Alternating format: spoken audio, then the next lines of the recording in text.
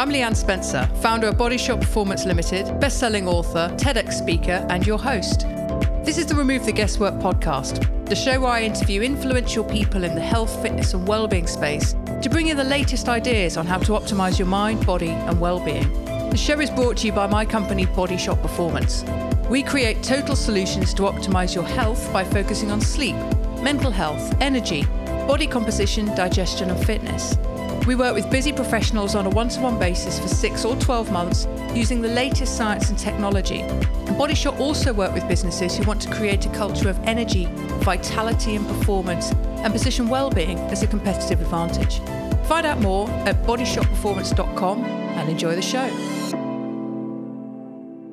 Welcome to the Remove the Guesswork podcast. I'm your host, Leanne Spencer. My guest this week is Anna Humphreys, who I met just a few weeks ago when I was doing the Bear Grylls Survival Academy. For any of you who haven't listened to that episode, I suggest going back 2 or 3 weeks and just listening to that, where I record my experience, which in some ways wasn't that dissimilar from Anna's. But the fundamental difference, I'd say, is that she was sleeping indoors and I was not. But there were other differences as well, of course. So that's where we met. But Anna is, I think, a really interesting person, a really kind of strong, independent, bold spirit who I was kind of drawn to when I met her. Her qualifications are many. She's a mountain leader. She's a hashtag Get Outside Ordnance Survey champion. She has the Duke of Edinburgh Assessor and Instructor Awards, a Basic Expedition Leadership Award, the Queen's Scout Award. She's an air rifle instructor, a climber, a scout leader, and a Bear Grylls survival instructor, as I mentioned, and takes probably more selfies and better selfies than anyone I've seen. Every time I look onto Facebook, there's a selfie of you on a mountain or in a nook or on a ridge somewhere, always on your own as well, which I think is really interesting. Anyway, Anna, welcome to the show. Thank you very much. This was a nice introduction. Well, good. I don't always sleep indoors, though. I don't always sleep outside either. In fact, funnily enough, haven't done it since Bear Grylls. Tell us a bit about yourself, because I've looked on your website. You've got a really interesting story where you kind of describe from childhood onwards. And then, of course, there's the story you told me of, well, weight loss is just a small part of it, I imagine, that you told me as we were going back to the lodge at the end of the Bear Grylls experience. So start wherever you like and just tell us a bit of your background, a bit of your story. Okay, so we'll rewind to 1988, which is when I was born. Right. 23rd, 1988. I don't remember much until I was about 5 or 6. So I had a really good childhood, super safe. Mum, dad, 2 sisters. I've got a twin sister and an older sister. So really lovely childhood. Grew up loving the outdoors. So every day after school, we'd be outside on our bikes, climbing trees, climbing anything I could actually physically get on. And cycling. I used to have a little bike and I would always take my bike out. So it came 3 o'clock, the end of school. My twin sister and I, we'd be off on our bikes, cycling to friends' houses and everything, whatever we fancied doing, we'd always be outside. I got to the end of primary school and we started high school. It was a huge change for everybody. And I realised that my character, my kind of personality, my looks didn't quite match the stereotypical girl in high school, my first year. And neither did my twins, because we looked the same and we did the same things. And we were the derogatory term of what's known as a tomboy. So we used to like everything that so-called boys used to like. But I didn't understand that until I got to high school, because I just thought I did what I enjoy and I like what I do and I play with what I want, with whoever I want. And I never really saw it as a thing for boys or for girls. So I wouldn't say I struggled. I just found it odd and carried on with my school.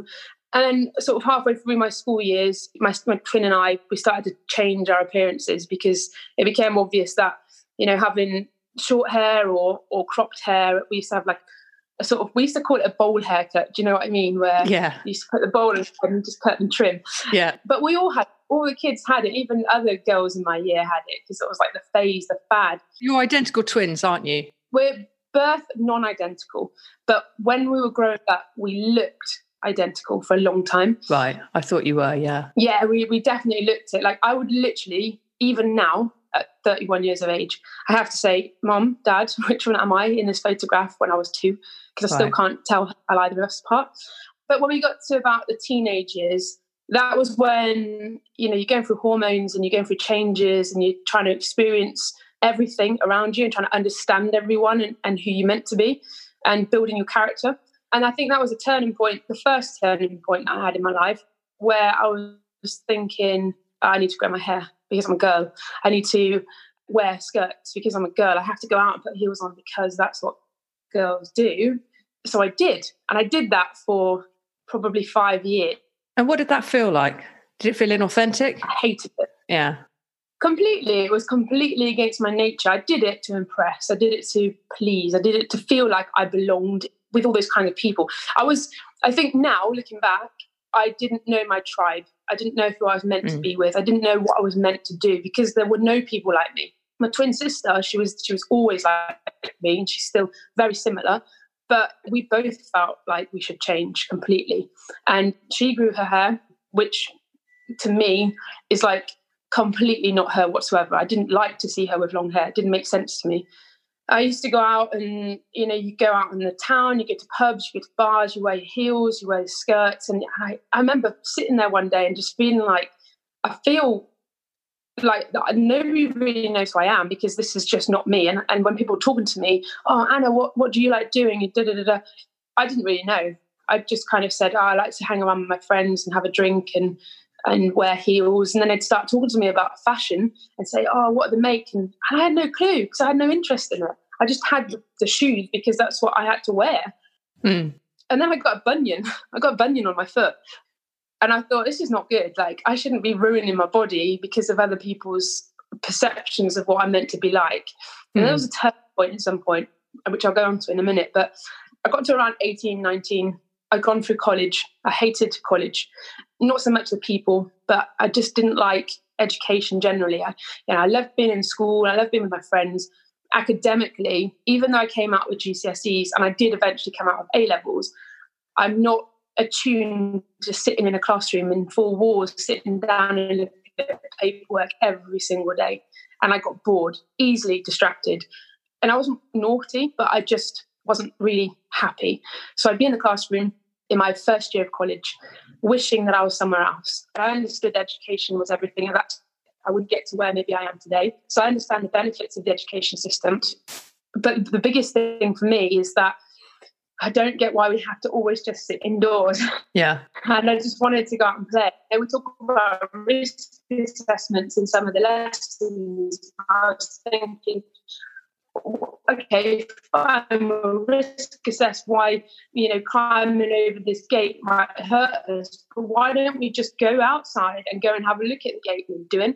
So, college was a bit tough. I failed my first year. I didn't probably too much time in the pub down the road, actually, of all places, just to get out of there. Meeting out with friends outside of college. Always kind of had a lot of friends older than me. And I realised very quickly that if I need to do these college A-levels, I'm going to have to retake my first year again. So it was the worst thing I could have done was messing up for a year, because now I have to spend 3 years instead of 2 years there. So there's a bit of karma, but I did it. I went back, I did my second year, and I changed my subject. I was quite clever for 17, 18, however old I was. I chose languages and nothing to do with wanting to speak languages. There is obviously that interest somewhere there. But actually for me, it was that I knew I could go traveling. I knew I could get out of college and go on a trip, and I could go on an experience or adventure. And there was exchanges happening all throughout the year. So I chose English, German, and Spanish. And I genuinely chose them because I wanted to go to Spain, because I wanted to go to Germany, because I wanted to go and explore cities. And the language was like the sort of bonus, if you like. I was going to come away with an A-level for doing all this cool stuff. So I did that for 2 years, and I managed to pull through. And I say pull through because 90% of the course was still paperwork. It was still indoors, and I had to do essays. And the exams, which terrified me to pieces, so much pressure on getting these boxes ticked, and I didn't know if I was going to pass. And then the results came through whenever, sort of July time or so, and I passed, and I came out with probably the highest, low score, if you like, or the lowest pass, if you can get away with whatever I got away with.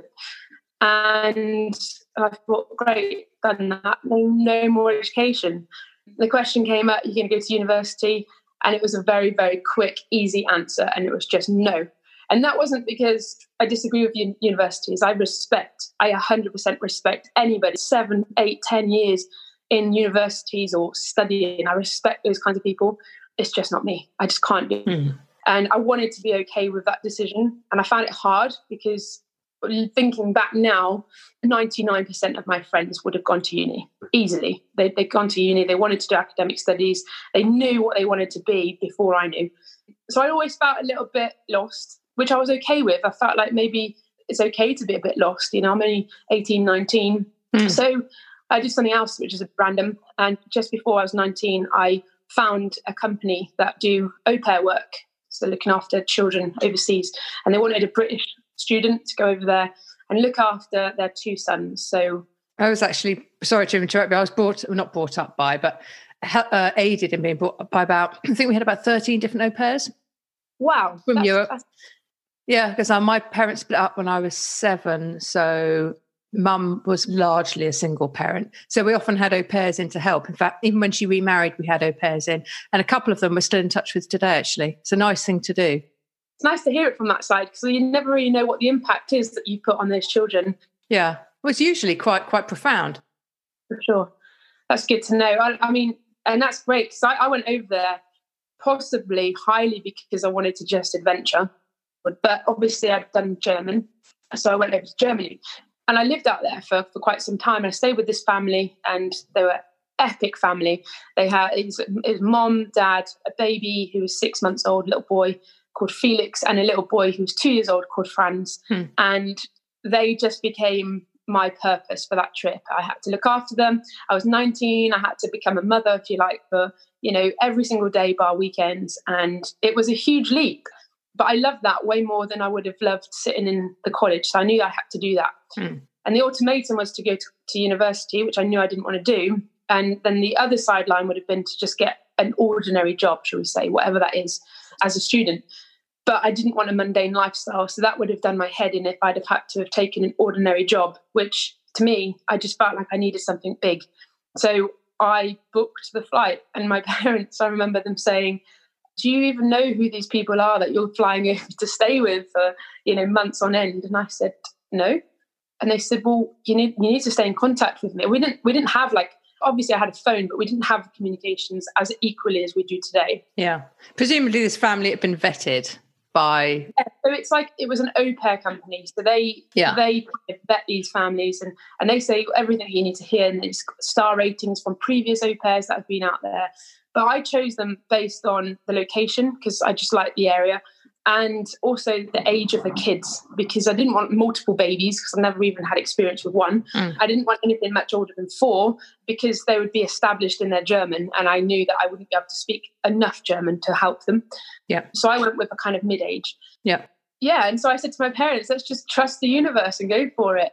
So they trusted me and I trusted everything. And I landed and it was the best decision I chose at that time in my life.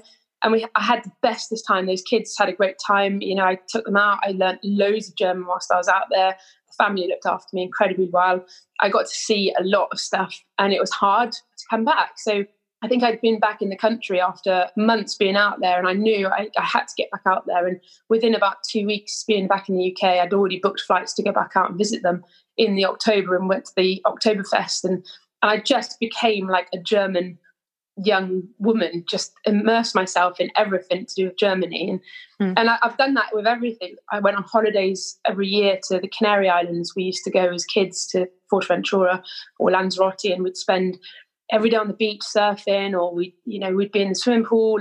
Everything was outdoors in my life. And to me, it was like the extension of a holiday. So I was getting paid and looking after these kids and experiencing a whole new country whilst making a huge impact on these children's lives. And I was thinking, this is epic. Why is everybody not doing this? Why is everybody not living this epic student life? Why does everybody go to university? That's what went in my head. But then I also understood that if everybody did it, then we wouldn't have doctors, we wouldn't have dentists, we wouldn't have surgeons, we wouldn't have teachers. So I just didn't really know why I was doing it. I didn't know why I had to go and travel. So I spent then from the age of about 20 to 22, a couple of years, trying to figure out what it meant to be adventuring. How could I earn money for doing this? Because clearly that was my universal magnetic pull. I had to be doing this. I had to be going out doing outdoor stuff. I had to be teaching kids or making an impact on kids, doing something the way that I felt like I belonged in that German family. You were 22 then, right? So yeah, between 20 and 22, I spent 2 years experiencing like, who am I meant to be? Yeah. Like, what am I doing? Because all of my friends were in uni, or they've already come through uni. You know, they've gone into teaching and taken PGCEs, and they know what they want to do. Why on earth am I not aware of what I'm meant to be doing? So I look at that differently. I think that's a really young age to be crystal clear on what it is you want to be doing, in theory anyway. You know, the broad principles of adventure, help, you know, working with kids or adults, helping them explore nature and have their own adventures. I'm only kind of coming to that realization quite recently, or 8 years ago, if not even more recently, and yet a further iteration of what I really want to be doing. So I think to have had that clarity between 20 and 22 is really quite something. I wouldn't have said that was late to the party. In my mind, that's super early. But anyway, it's all relative. Carry on. It's a fair point. And do you know what? You say that, Leanne, because a lot of people say to me who are older than me, and as I've said already, most of my friends are older than me. You know, they're in their 40s, 50s, some of them even in their 60s, including my parents, and they are my bestest friends. You know, they say to me, how are you doing? How are you fulfilling your passion less than 30 years of age? This was a few years ago. And already, when we haven't even got there, one of my bestest friends on the planet, I put a post on Instagram the other day about, you know, there's 2 reasons, if you like, while we're here on the planet. And, you know, one of the best days is being born, and the second best day is finding out why we're born. And she's in her 40s, and she actually said, I'm still trying to figure out why. Everyone needs to know why. Everyone should have a passion. We should all understand the purpose of why we're here. Whatever, or religion, or whatever you want to call it that you believe, I believe that everyone has a purpose to be here. And I think they do, but sorry, go on. Yeah, but I think to find it is the hardest part. Yeah. And I think people get confused with, am I living my passion? Am I meant to be doing this? Am I just stereotyped? Am I just following the crowd? Am I just following what I'm meant to be doing because that's what society's bred us all to believe? Yeah. And that's where I worry for people, because I have been there, and maybe I was young to be aware of it. I don't know, but something switched in my brain physically, and I just felt like I need to escape this. I need to do what I want to do. It's interesting, because this is something I was going to ask you about. We've come to it organically, because I think a lot of people are this parental expectation. There's lots of reasons why we go down the routes we did. I went straight into working for companies in sales because my dad was an entrepreneur, and I just went straight into commerce. Well, actually, that is part of what I want to be doing, but it is just a part of it. We've just got very lost, I think, about what we should be doing. We've got so bought into stuff, things, houses, material objects, possessions, status, that it's completely obscured our true passions and what we really want to be doing. We just think we've got to have these vocations. We've got to trudge over, you know, London Bridge and into the city, and then trudge back at the end of each day, getting quite depressed with the whole thing. So we can afford to have this stuff, because this stuff is the most important thing. And I think we've got very lost in that regard. You know, for most of us, we don't connect with nature anymore. Don't do things we love. It's within our business is a concept we call heartfulness, which is kind of 2 things. One, it's a sense of contribution. So it's doing something for, you know, I remember I told you about my work with diversity role models. That's a hugely rewarding thing to do. That's part of heartfulness.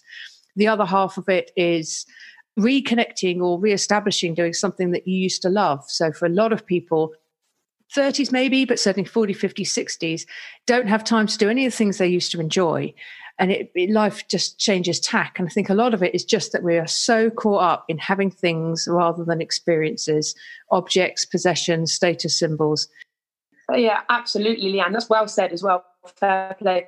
I agree wholeheartedly. And I agree, because you're right in everything you said.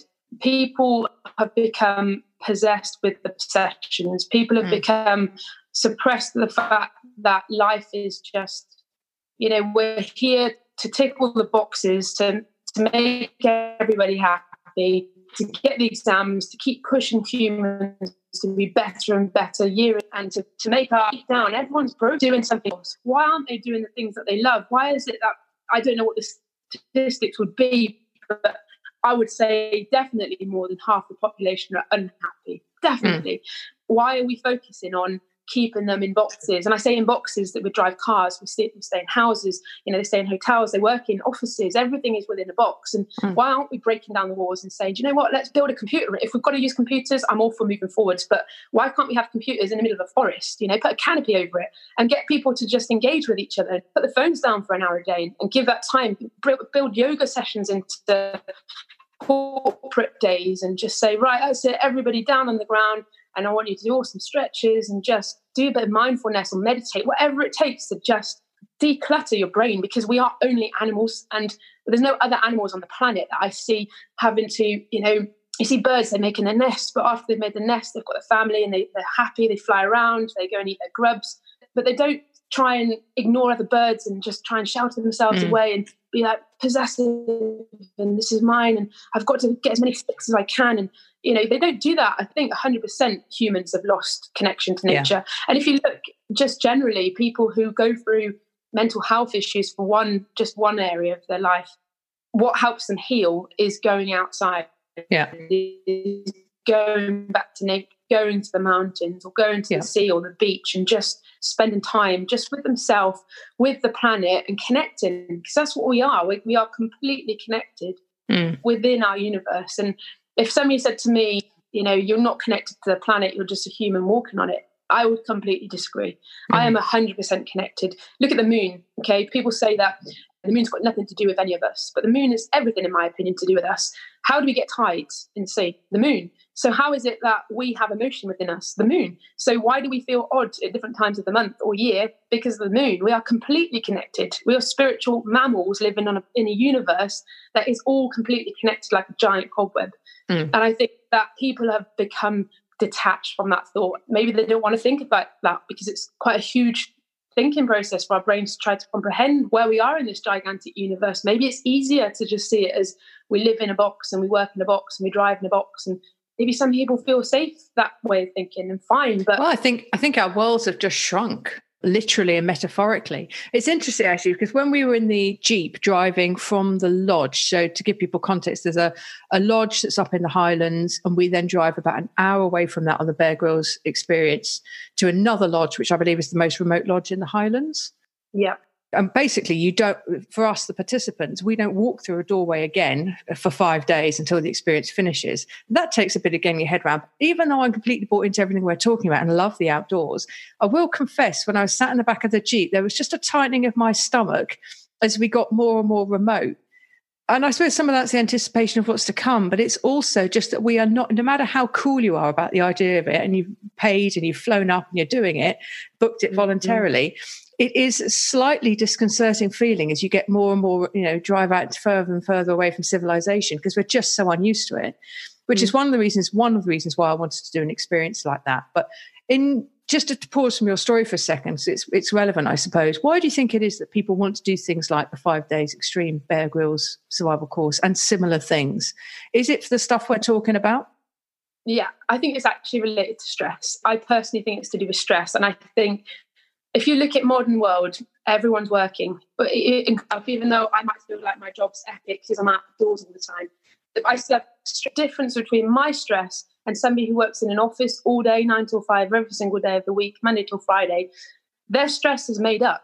Their stress is probably to do with money. Their stress is probably to do with, I haven't handed this essay, this email, I haven't replied to this, this job's coming and I need to fix it. Whatever that is, it's stress, but it's, to me, my brain, it's a made up stress. Are they actually going to die? No. Is that a real stress then? No, because it's just something they haven't done on time. Like, for example, in school, the stress of GCSE, don't complete their GCSE today. Is it going to kill them? No.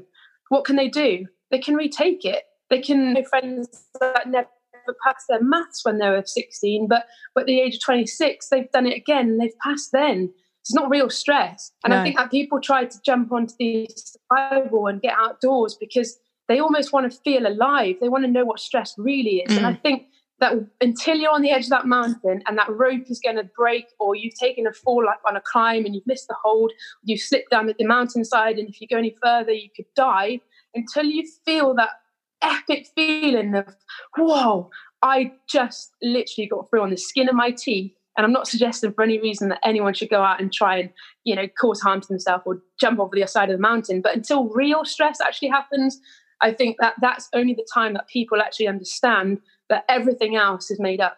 And I believe that people would pay money to get put into those scenarios because they want to feel it. They want to feel alive. I would pay thousands if that meant to go out there and feel super alive.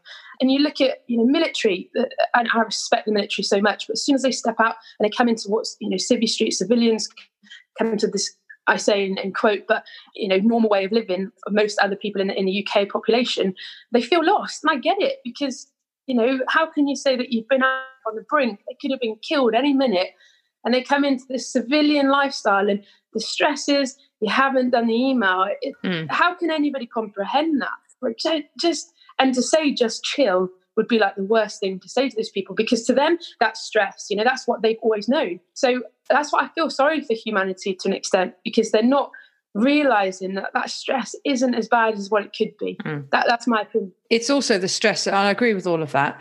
It's the stress of perfection as well. A lot of it is just the way we interpret things. We're encouraged to, particularly in my industry, health, fitness and well-being. There are tons of books from well-known podcasters who talk about crushing the day, seizing the day.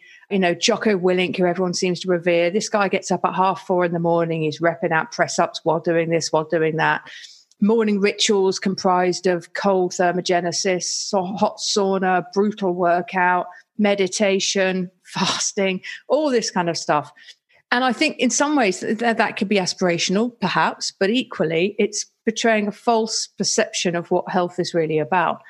It's just putting a whole load of stress on yourself from a different perspective.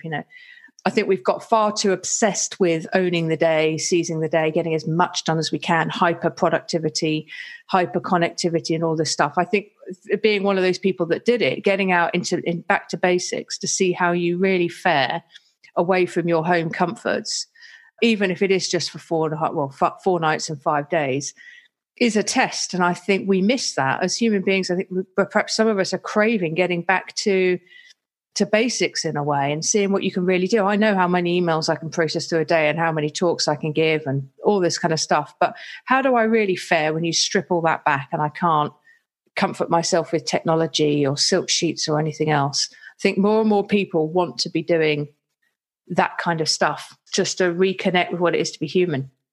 Mm-hmm. I agree. And I think one of the biggest things on that is people have to make the decision themselves. I think happiness is up to you, and it's your responsibility to find your happiness. And if somebody's happy doing what they're doing, working 10 hours a day on their laptop, maybe they're addicted to their phone, but they're happily addicted to their phone, and that's the way they want to live, you're never going to try to influence that person unless they want to be influenced.